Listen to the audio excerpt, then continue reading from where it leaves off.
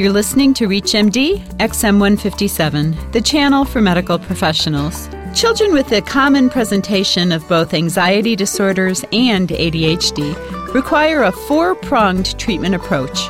What are the mainstays of treatment? Welcome to the Clinicians Roundtable. I'm Dr. Leslie Lunt, your host, and with me today is Dr. Katharina Manassis. Dr. Manassis is an associate professor in the Department of Psychiatry at the University of Toronto and a member of the Human Development and Applied Psychology Department at the Ontario Institute for Studies in Education. She leads several funded research studies to better understand and treat childhood anxiety disorders. Welcome to ReachMD, Dr. Manassis. Thank you. Glad to be here. Let's examine the treatment of children with comorbid anxiety and ADHD, one component at a time. What's the first modality you use to treat these kids? Families often don't like to hear this, but often we do consider medication first. That's always a struggle with some families. But don't stimulants pose a risk to the anxious child? There's no such thing as a risk-free medication, so certainly there's always a risk of side effects, and appetite and sleep effects are common ones, as well as some increase in anxiety itself is a possibility. But in many cases, the benefits outweigh the risk when anxiety is combined with ADHD. So stimulants certainly can have anxiety as a side effect, but aren't some of the commonly used antidepressants associated with anxiety, at least as a beginning side effect as well? They can be if the child becomes very activated, particularly in the initial stages of treatment. So what do you do? What's your first choice for these kids that have both ADHD and anxiety? My preference is usually to start with a stimulant. There are two types of medication for which there's some evidence. One is stimulants, the other is atomoxetine, which is a norepinephrine reuptake inhibitor. But I prefer starting with stimulants just because it's fairly quick to determine whether or not a stimulant is going to work, and in a large proportion of kids they do work. Any particular stimulants that you like in these kids? I use essentially the same ones I would with children who have ADHD without anxiety. So Concerta or Adderall might be some reasonable choices, again, because they're longer acting, so we'll take the child through the whole school day. So longer acting being the key, you haven't found a difference really between the methylphenidate group compared to the amphetamine group? Not really. I start with what's easy to explain to families. Okay, so modality number one is stimulant.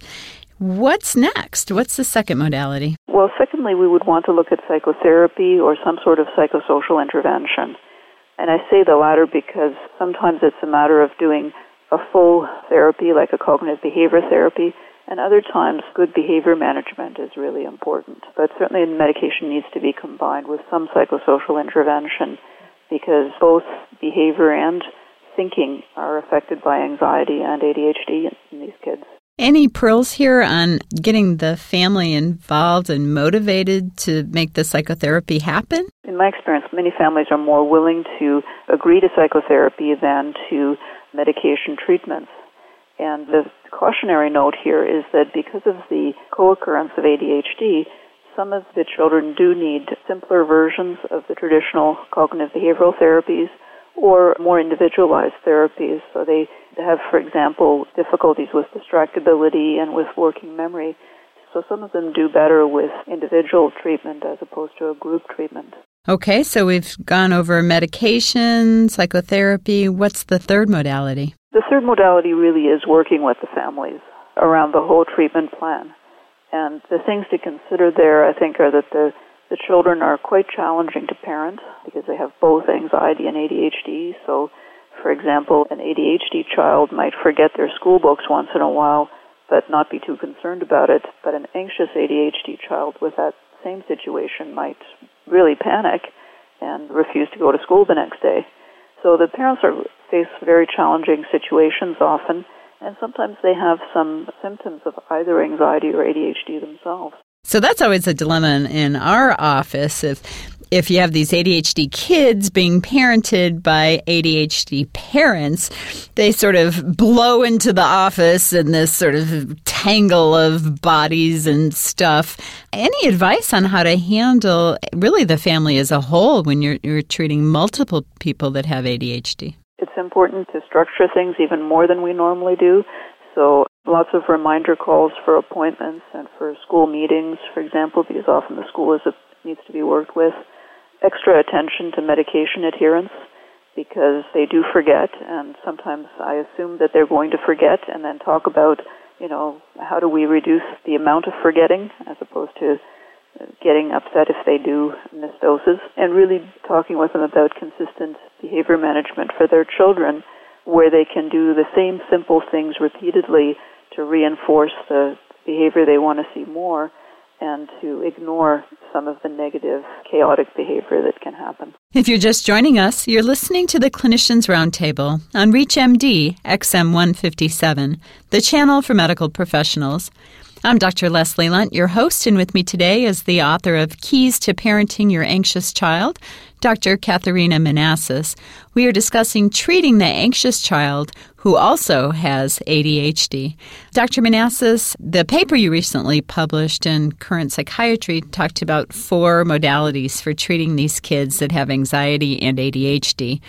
So we've covered stimulants or medication today, psychotherapy, getting the family involved, but there's one more component. Which is that? That's really to individualize the treatment plan and include the school in working with these kids.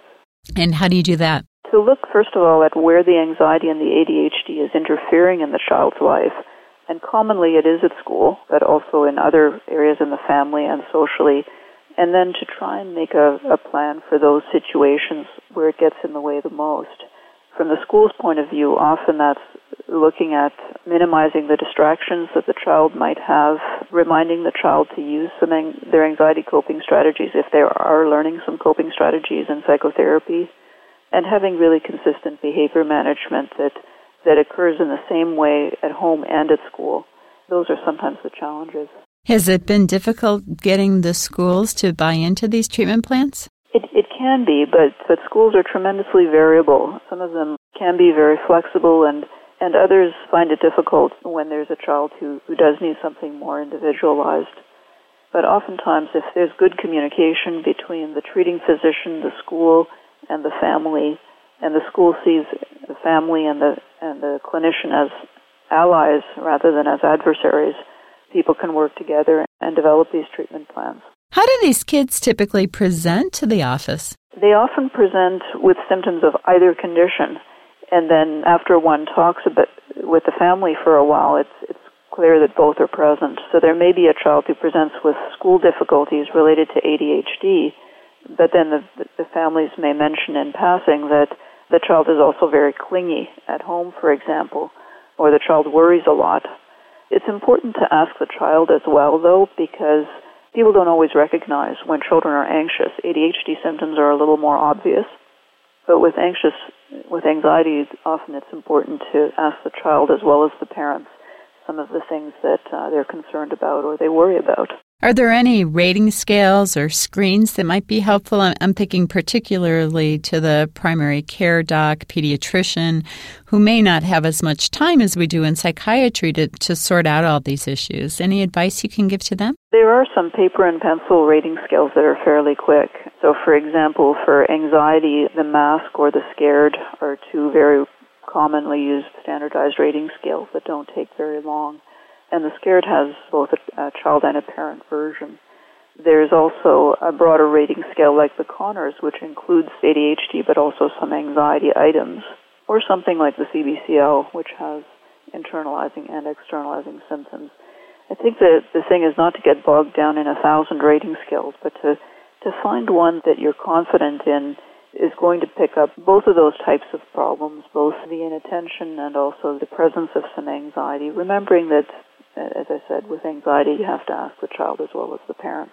Now, any resources for the docs that are listening out there and where they can find out more information on this topic? One of the things that I often recommend is the American Academy of Child and Adolescent Psychiatry website, which does include some basic information on all types of psychiatric problems seen in children. In terms of working with parents, I've done a book for parents of anxious children to help them manage some of the anxiety symptoms. And there are a number of resources for helping children manage ADHD symptoms as well. I would add your paper as well. If people go to the Current Psychiatry website, they can download Dr. Manasas' paper without charge as well. Well, thank you so much for being on our show today. You're welcome. We've been speaking with Dr. Katharina Manassis about treating kids that have both ADHD and an anxiety disorder. I'm Dr. Leslie Lunt. You're listening to ReachMD XM157, the channel for medical professionals. For a complete program guide and downloadable podcasts, visit our website at www.reachmd.com. For comments and questions, please give us a ring at 888-MD-XM157. We're always interested in what you would want to hear on our channel, so give us a call and let us know what you're thinking. And thank you for listening.